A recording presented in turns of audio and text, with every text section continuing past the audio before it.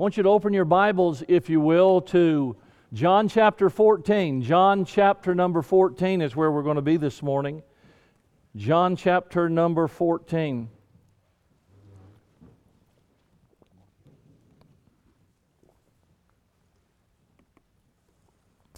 John 14 and verse number 1. Let not your heart be troubled. Ye believe in God, believe also in me. In my Father's house are many mansions. If it were not so, I would have told you. I go and prepare a place for you. And if I go and prepare a place for you, I will come again and receive you unto myself, that where I am, there ye may be also. And whither I go ye know, and the way ye know. And you know, you can call him Doubting Thomas, but I'm so grateful for somebody that is just transparent. Okay, so I don't know, I don't know what label he wears in heaven, but here's a guy, there's no facade to him. If he doesn't believe it, he says so. Okay, if he can't imagine it, he says that. And so here's Jesus, and Jesus said, you know where I'm going, and Thomas is like, wait, no, we don't. Lord, we don't know. We don't. You're saying we know where you're going, but we don't understand that. And so he speaks up in verse number 5 after Jesus said, "Whither I go, ye know, and the way ye know." Thomas just admits his ignorance in verse 5, and Thomas saith unto him, "Lord, we know not whither thou goest, and how can we know the way?" Your grandkid ever ask you a question, and as you're answering, they said, "Oh, I know that." Well, then why did you ask the question? Okay. If you knew it, why are you asking the question? And so Thomas is saying, no, we don't understand. Jesus saith unto them, I am the way, the truth, and the life. No man cometh unto the Father but by me. If ye had known me, ye should have known my Father also, and from henceforth ye know him and have seen him. And Philip saith unto him, Lord, show us the Father, and it sufficeth us. And Jesus saith unto him, Have I been so long time with you, and yet thou hast not known me, Philip? He that hath seen me hath seen the Father. And how sayest thou then, Show us the Father? Believest thou not that I am in the Father, and the Father in me? The words that I speak unto you, I speak not of myself, but the Father that dwelleth in me, He doeth the works. Believe me that I am in the Father, and the Father in me, or else believe me for the very work's sake. And verily, verily, I say unto you, he that believeth on me, the works that I do, shall he do also, and greater works than these shall he do, because I go unto my Father. Let's pray. Father, do help us today, we pray, and speak to our hearts. Thank you for the joy of being in your church, and thank you for every person that has been faithful to be here today. Bless those that couldn't make it, those that are sick, and those that we've mentioned. And thank you on this Vision Sunday that we can gather and talk about you, our vision. And I pray now that you would work thy work in this place. In Jesus' name, amen. John chapter 13, 14, 15, 16, and 17 are fascinating chapters. They really comprise the closing instructions of the Lord Jesus to the apostles in the upper room. So when you see in John chapter 13 Jesus washing the feet of the apostles, that's in the upper room. When you see the Last Supper, that's the upper room. When you see communion, that's the upper room. And so they're in these chapters, this large grouping of chapters, it would seem like they're scattered everywhere, but it all takes place within that upper room. He's now just hours from the crucifixion on Golgotha. And soon he will be arrested in the Garden of Gethsemane, and all of them will forsake him. Every one of them will turn their back and flee. And Jesus knows this. And so he's spending time with them, because what they're about to go through is going to be the most traumatic experience of their entire life. And it could be something that so shipwrecks them, that so devastates them, that they never amount to anything for the Lord in the future. And so he now, knowing what they're going to do, knowing what they're going to experience, Jesus now takes quiet time with them, and he talks with them. He bends the knee and washes their feet so as to give them an example and remind them that they're servants and that no task is beneath them. He's telling them, don't get haughty and high-minded about your place in my kingdom and how that I use you in the future. Don't let it go to your head. He's showing them the humility of the bent knee. He has supper with them. Judas, during that time, walks out and goes to betray him for the price of a common slave, and then Jesus institutes communion service there while he's with them after Judas has left. He tells them that men will identify them as his followers if they have love one for another. And can I just say, that's still true today? That's still very true today, that the hallmark, the birthmark of every believer is love one for another. You don't have to agree. You don't even have to hang out together. But the one thing that we're required to do is to love each other. That is a commandment that God gives universally to His children, and that is that we have love one for another. He then stops and tells Peter that Peter, regardless of what Peter thinks he is, he's going to ultimately deny Christ thrice. 3 times he'll deny the Lord. He speaks peace to their soon-be troubled hearts and tells them, assures them that when he leaves, he will return. I'm going away, but if I go away, I'll come back. He promises them that the Comforter will come. He likens their relationship to him to a vine and its branches. Okay, I am the vine, you're the branches. Without me, you have no life. Without me, there's nothing and no one to sustain you. And he warns them that the world will hate them, and that in the world, nobody's going to stand up and applaud their faith and their work and their efforts that they put into serving Him. He then goes back into more depth about the Holy Spirit and talks about the ministry that the Spirit of God will do here. He comforts them as He tells them that He's going to leave them, and then He tells them, can you imagine? He tells them, you're all going to scatter. I mean, how's that? How's that sitting in the upper room? It's like, you're going to leave me. Can you imagine the thoughts that go through their mind? He's telling me I'm going to abandon him. And then after saying that, he says this to them, these things have I spoken unto you, that in me, the guy that you're going to abandon, in me ye shall have peace. Listen to this. In the world you shall have tribulation, but be of good cheer.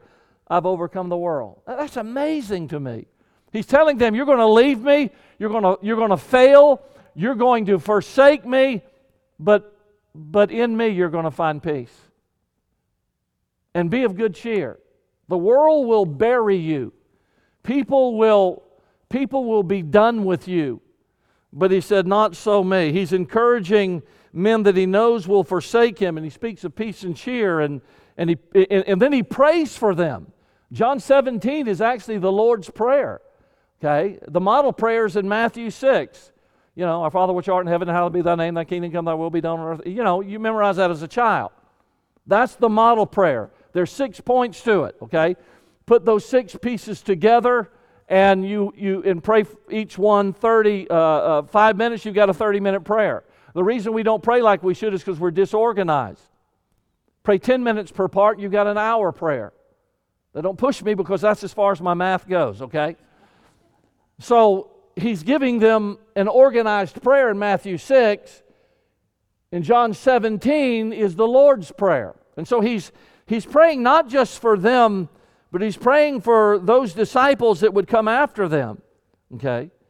And can I just say this to you, that he's praying for you if you've forsaken him. He's praying for you with all your flaws and all of your failings and all of your scars and all of your mistakes and the things that you've done wrong and the regrets in your life. Can I tell you in John chapter 17 that Jesus is praying for you and for me? And his message to us is the same message that he gave to them, and that is, in me, you'll find peace.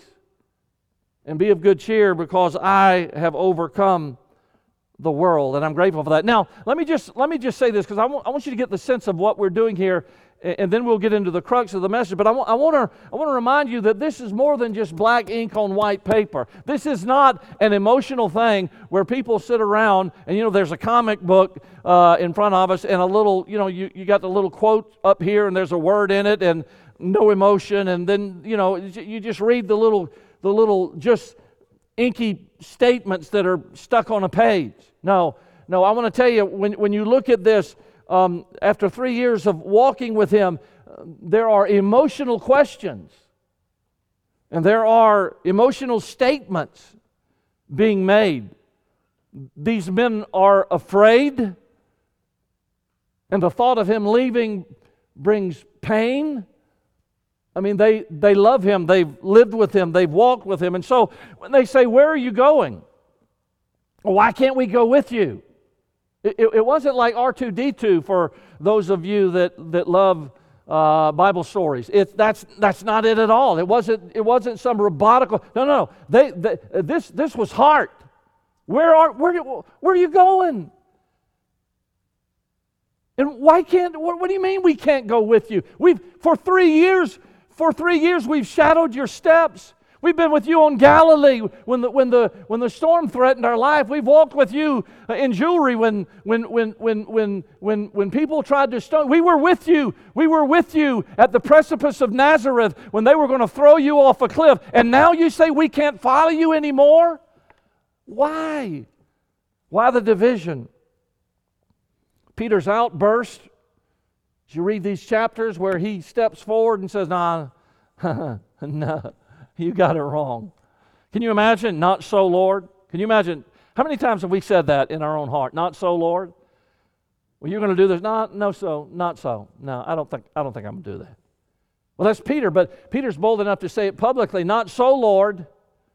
Okay, that wasn't some empty show of bravado. That statement is dripping with emotion.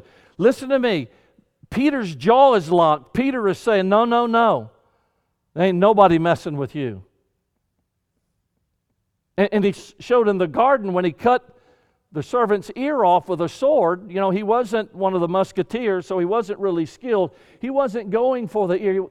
Okay, you want to try it again? No, that's not what he's doing. He's trying to take the guy's head off. He's going to kill him.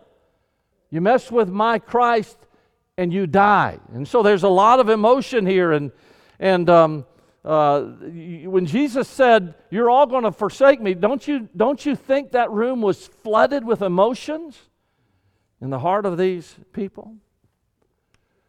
But in the middle of this sometimes instructional and sometimes emotional scene, Jesus makes an astounding statement to them. John 14, look in verse 12. "Verily, verily, I say unto you, he that believeth on me, the works that I do shall he do also," watch this, "and greater works than these shall he do." Why? Because I go to my Father.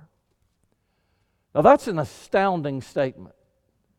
And there's been a bit of debate over what Jesus meant when He made this amazing promise, a prophetic, I should say, promise to these men that made up His first church, that early church. And I think if we're going to grasp what it is, the first thing we ought to do is at least take a moment and consider, what were the works that Jesus did? What are the miracles that He did? I mean, if we're going to do greater works than these, what are the these? When He says these, what's He referring to? Well, we know that in John 2 He changed water into wine. We know that He healed the official's son. We know that He healed the Capernaum demoniac. Remember, He healed Peter's mother-in-law. And then He sat on the steps outside of her house as long lines of people came, and He literally, John chapter 5, He literally healed one after the other, after the other, after the other. He's then seen in the boat and orders the fish to get into the net, and so many fish went into the net that the net break. That's not the only time that happened.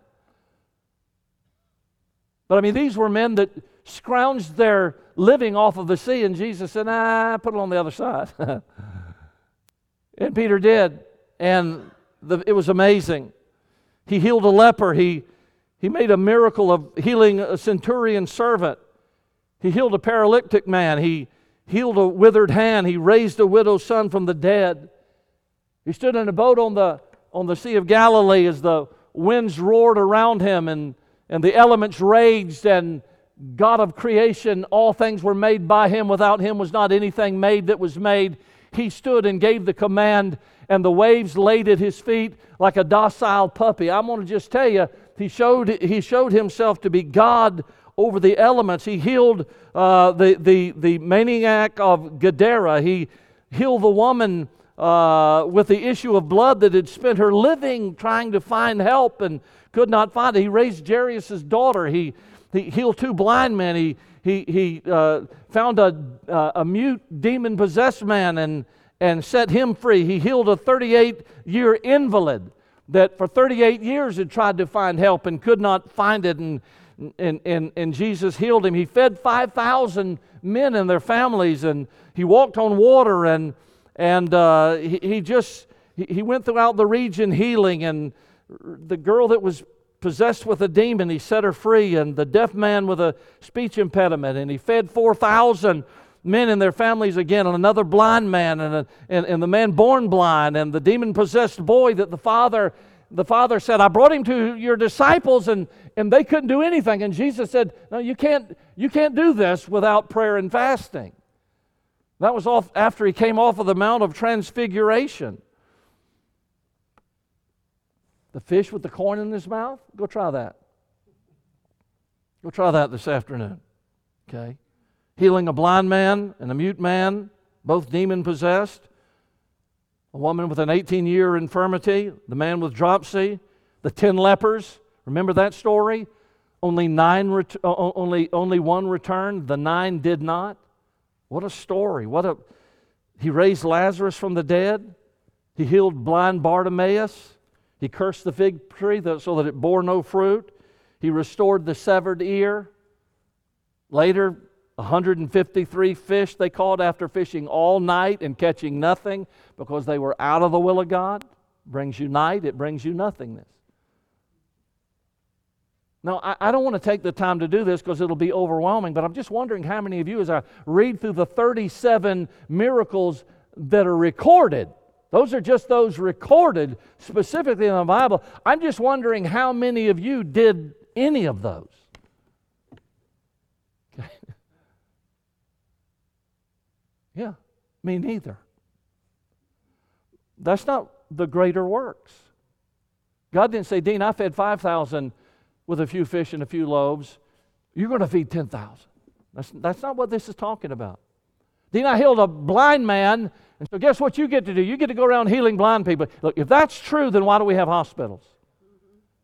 I always get comical about faith healers who talk about healing people and then they straighten their glasses. Well, I hate glasses, okay? That's why I had LASIK surgery. So I would have taken care of that a long time ago. I'm also not a fan of dentists. But anyhow, let's don't get into all that and get off track. So is the servant greater than his Lord? Is he that is sent greater than him that sent him? No. We don't have power to heal the lame.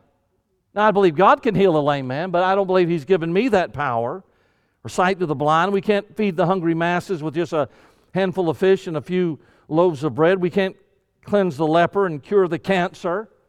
If I could, we would have less prayer requests in this church today. If I could heal that, I would heal that. And so we don't have the authority to interrupt a funeral and raise the dead, or I'd preach no funerals. So the greater works that Jesus is speaking about doesn't refer to the literal miracles that He performs. So what's He talking about? You know what He's doing to a certain degree? He's sharing His vision for the New Testament church.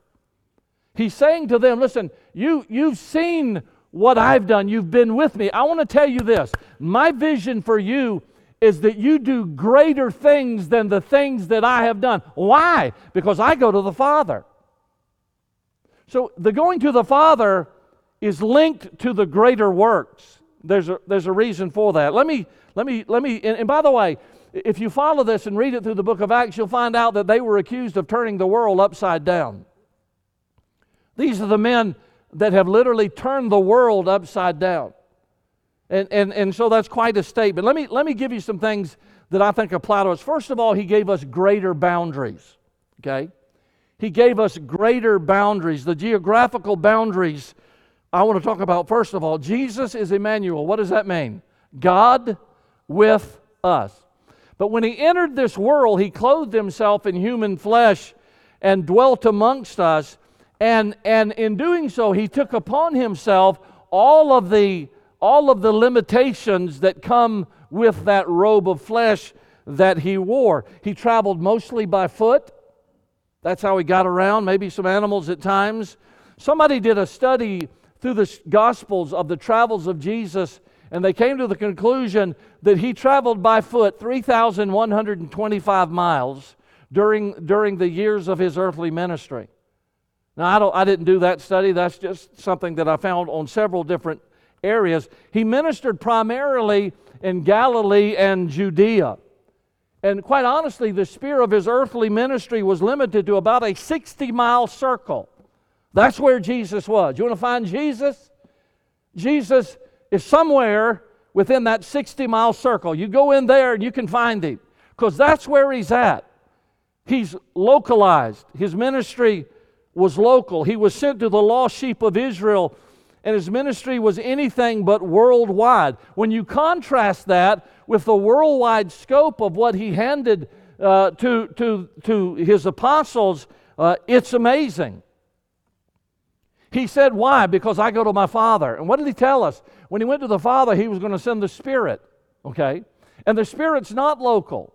We'll talk about that in a minute, but the Spirit is universal, and he indwells the temple of every believer. And so as we go through the book of Acts, we find that there's no set limit geographically on their ministry. They're to go to Jerusalem, Judea, Samaria, and the uttermost parts of the earth. I love it in Matthew 28. He says, go ye therefore and teach what? All nations. Well, teach the nation. No. We're not just called to the nation. We're called to all nations. Okay?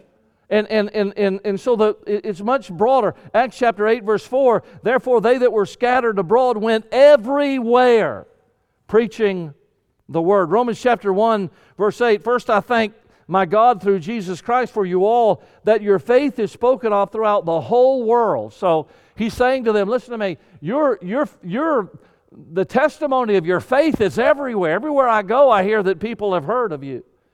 And so there were no geographical boundaries that were placed upon these men. Greater works. The scope of where and who you're going to minister to is greater than where I have been, 60 miles. Okay. There were no linguistic boundaries. Jesus spoke the language of the Jews of that country, and even his illustrations were drawn from the everyday life that surrounded people that lived in that region. But on the day of Pentecost, there were 17 different people groups there, 17 different. And so that immediately presents a language problem. So what are we going to do? We got one message. We got this preacher, and Peter's going to be the main impetus for that. He's going to preach the word, though others preached also. He's going to preach the word on the day of Pentecost. But we got 17 language groups. How in the world can we get this message to all of these people? You know what happened? Because I go to my Father. The Holy Spirit now interprets that word, and everybody hears in their own what? Tongue. Okay? It's a language. So everyone hears in his own tongue. And so, miracle of miracles. This guy speaking Hebrew, and this guy over here is hearing, I'm hearing in my language. It's an incredible miracle. Later, the apostles preached throughout the whole known world, and probably using interpreters. I remember when I went to India, it's the first time that I ever preached through an interpreter. And I would preach a little section and stop, and he would preach. And then I would preach, and he would preach. And I would preach, and he would preach. I'd never done that before, and so it was a little bit. I'd looked online at some guys that had done it, so I sort of picked up the rhythm of how to do that. I wanted to educate myself instead of going over there and us running into each other.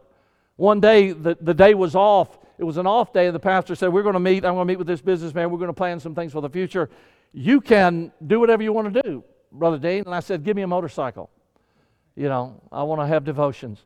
And so I said, give me a motorcycle. I'll just fill it up with tank and let me have it. So he got me a Honda 100, filled the tank up, and I took off. I don't know where I took off. Riding on the wrong side of the road over there. I just took off. And I started making notes. Okay, at the oak tree, there's a cow, turn right. I'm serious. I'm not joking. I did that. Pulled into a village, had a backpack full of cheese crackers, and kids were pouring out. I had certs and everything. I was giving it out, and then I was giving tracts out. Well, I went way out in the middle of nowhere, 40 miles out, and there's a guy out in a field, and he's plowing with a wooden plow and two oxen. So he's plowing down that field, and I stopped and pulled my bike over and got out and was taking a picture. Well, he stopped the ox and came over, and he had some broken English, enough where we could communicate. His name was Domina. Domina, that's a god. It's the name of a pagan god. And he introduced himself. So he said, I'd like to introduce to you my parents. And I was thinking, no, I don't want to go any further than this.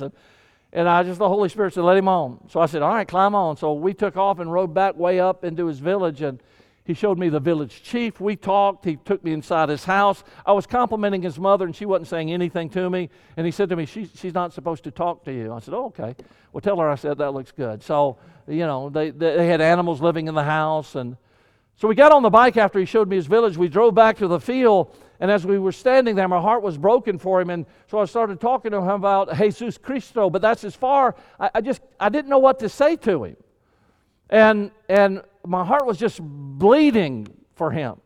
So I got on my motorcycle and drove all the way back to the village where Brother Isaac was at. And I found him, and I said, you got to come now. You got to go with me right now. We can't wait. We got to go right now. And he said, what do we do? I said, I met a young guy. And so we got in his vehicle, and I'm telling him how to go, reading my lesson. We're going back out, and there he is out in the field still plowing. So we got out of the truck and called him over and walked out into the field with him. And Domina walked up, and Brother Isaac started talking with him. I didn't know what they were saying. They were talking in Canonica language, and I'm just sitting there weeping in the middle of a field that I never even knew existed. And I'm praying for this boy's soul that he would get saved. And the kid comes walking down the road, his same age, and he walks up to him, and he starts talking to him, and Brother Isaac then talks to him, and then he steps in, and I'm praying now for both of them. Don't know what's being said, but it was over with. They bowed their head, and both of them prayed. And both of them got saved out in the middle of that field nowhere. Language barrier.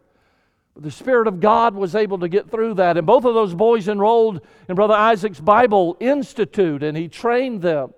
And he told me on the way back, he said, Brother Dean, you're not going to believe this. He said, so help me, I'm not exaggerating, I'm not stretching the truth. But he said, when I was dealing with Domina and his friend walked up, he said, what are you doing? And he said, I looked at him and said, I'm telling him about Jesus and how to be saved. And I said to him, have you been saved? And he said to me, how can I know except some men show me?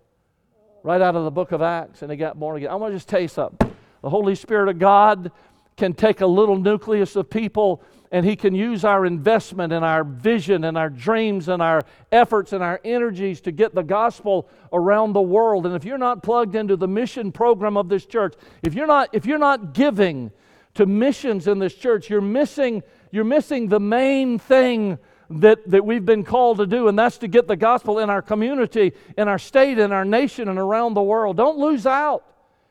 Don't live the self life. Get invested in, and God gets us beyond that. And then there are numerical boundaries. I don't have time to spend a lot here. He had 120 disciples in Jerusalem. 500 were in Galilee. And that was it. That was it. Do you know there are ministries around the world today that in one single building have more than that?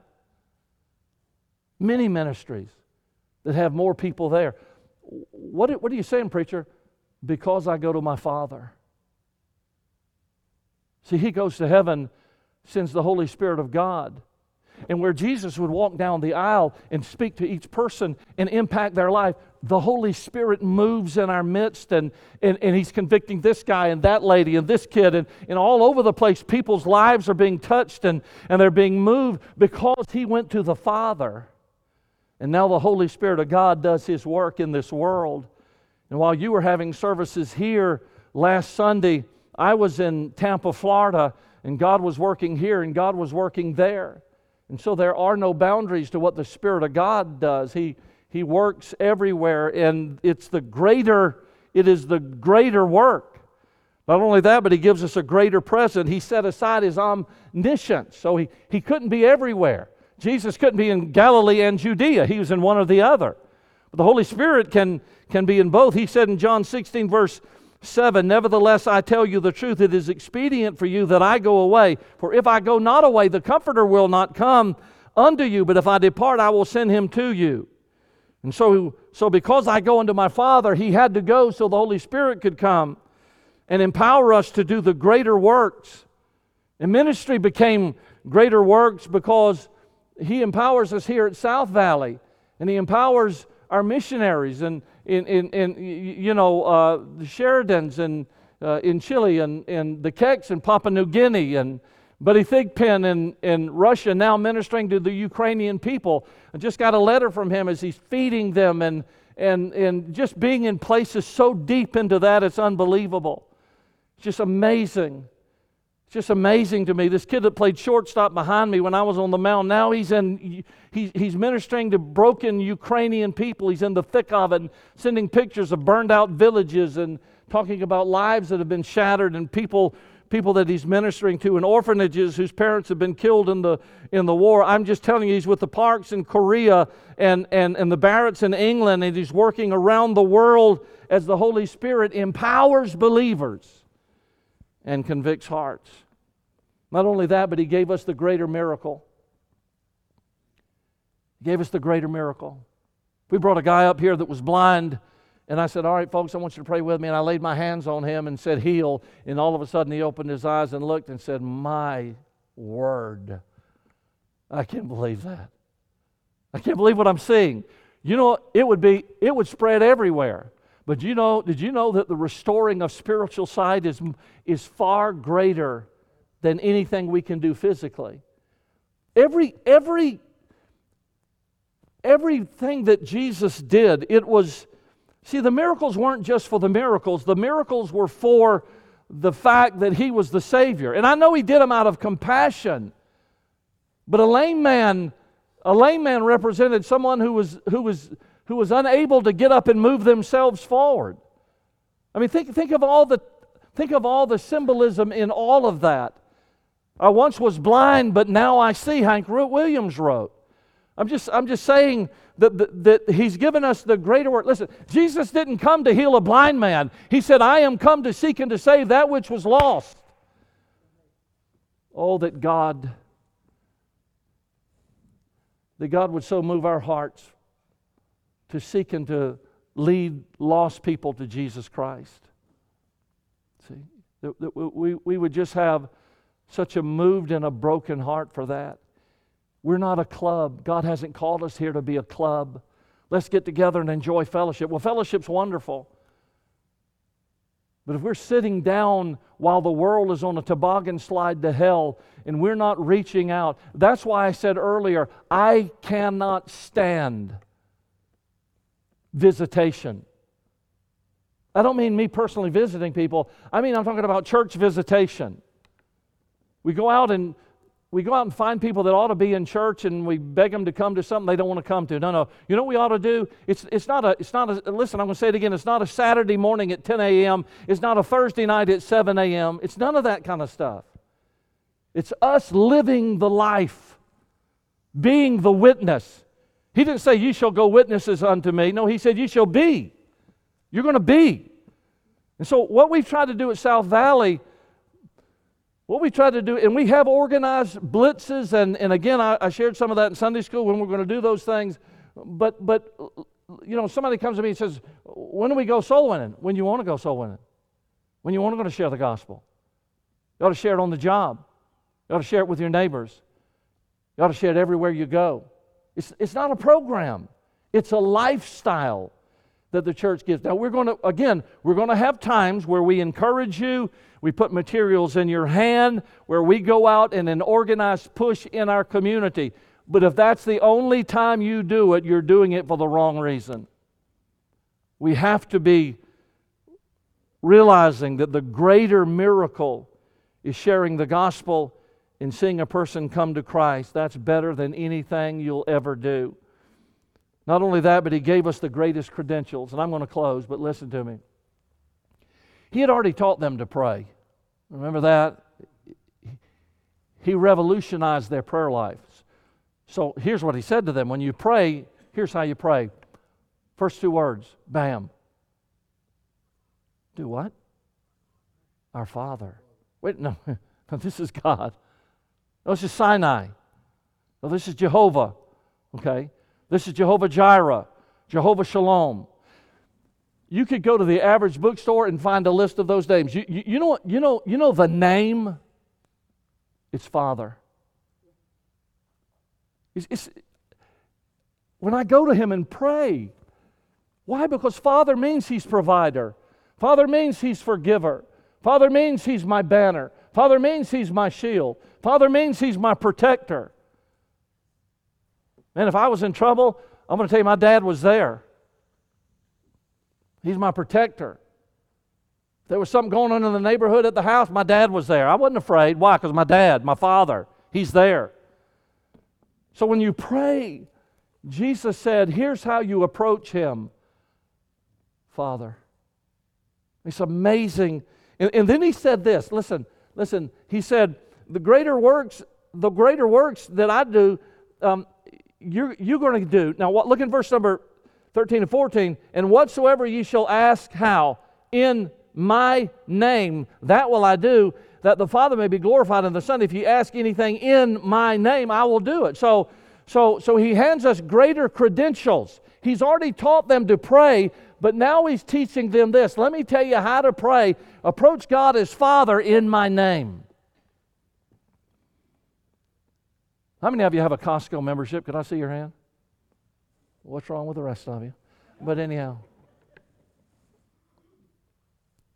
Chad takes me out to eat at Costco. And look, you have no idea the fellowship we have circling those places. We change our voice, like, we're British and different things, and we'll swap coats and things. And if they give out a quarter of a burger, you get a whole burger if you just pass by the stand 4 times. But anyhow. And then there's shifts. There's certain shifts where new people get in, and so you can just go right back through the line. It's amazing. Great food, by the way. Let me help you with something, okay? If I say to Max, I need you. Could you get some tires for me at Costco? Okay. So Max is running over in his truck. He's going to pick up some tires for me. You know what Max has got to have to get in Costco? He's got to have a card. Okay. He can't just go and say, I'm going to buy tires. They won't sell them to him. Why? Because he's not a member. He don't have the credentials. He ain't in. Okay? He's not in. He's out. Okay? So Max is going to stand at the door saying, I want to get my preacher's tires, but he can't get in because he can't show him his card. So what this is when we pray to the Father, how do we pray to Him? The credentials, Jesus said, here's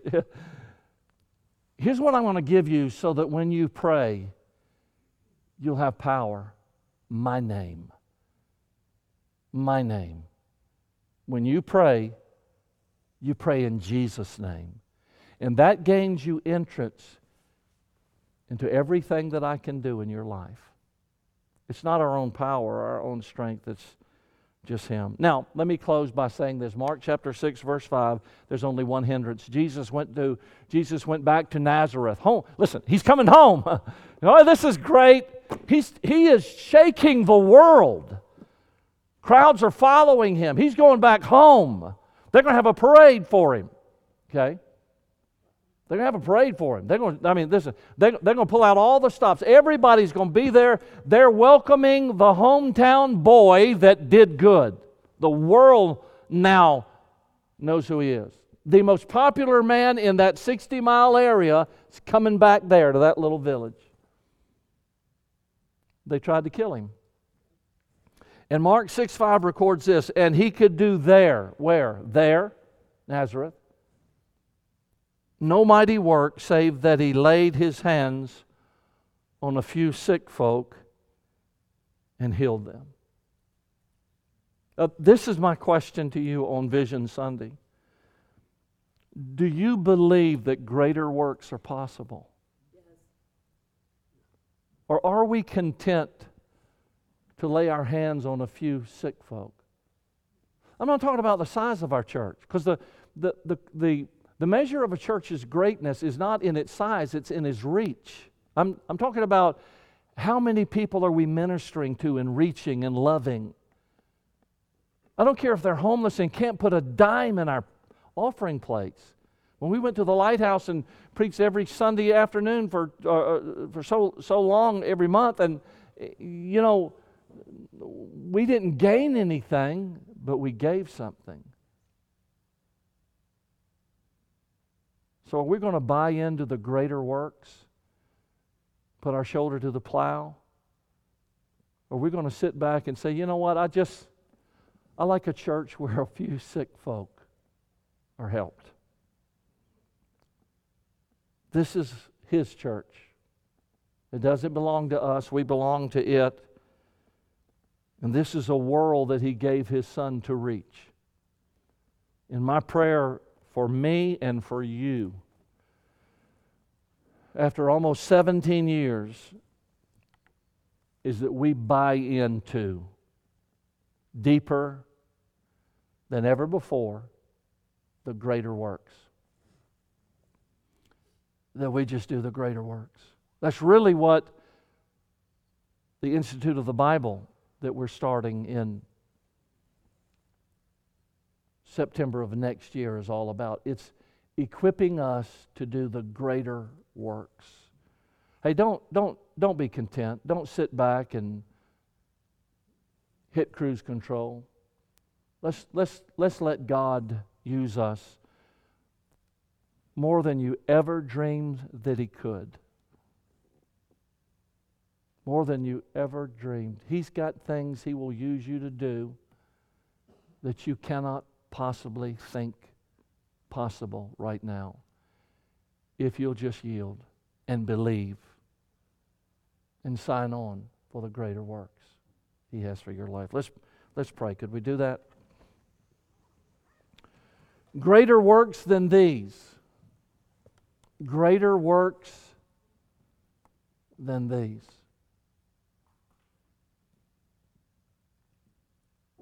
Greater works than these. It's what He's got for you. It's what He's got for me.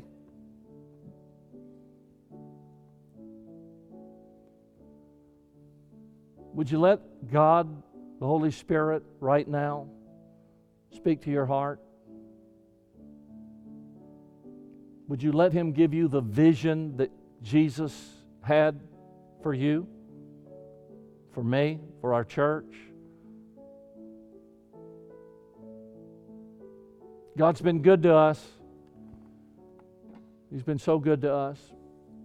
But there's so much more that He wants to do with us. Missionaries, neighbors, community. He wants us to impact and reach and influence.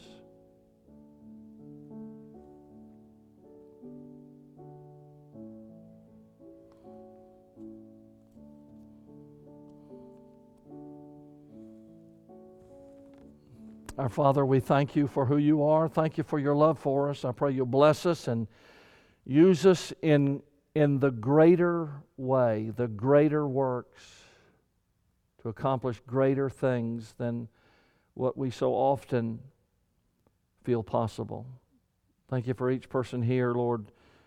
Use this to minister to our hearts, each and every one of us. In Your name we pray. Amen.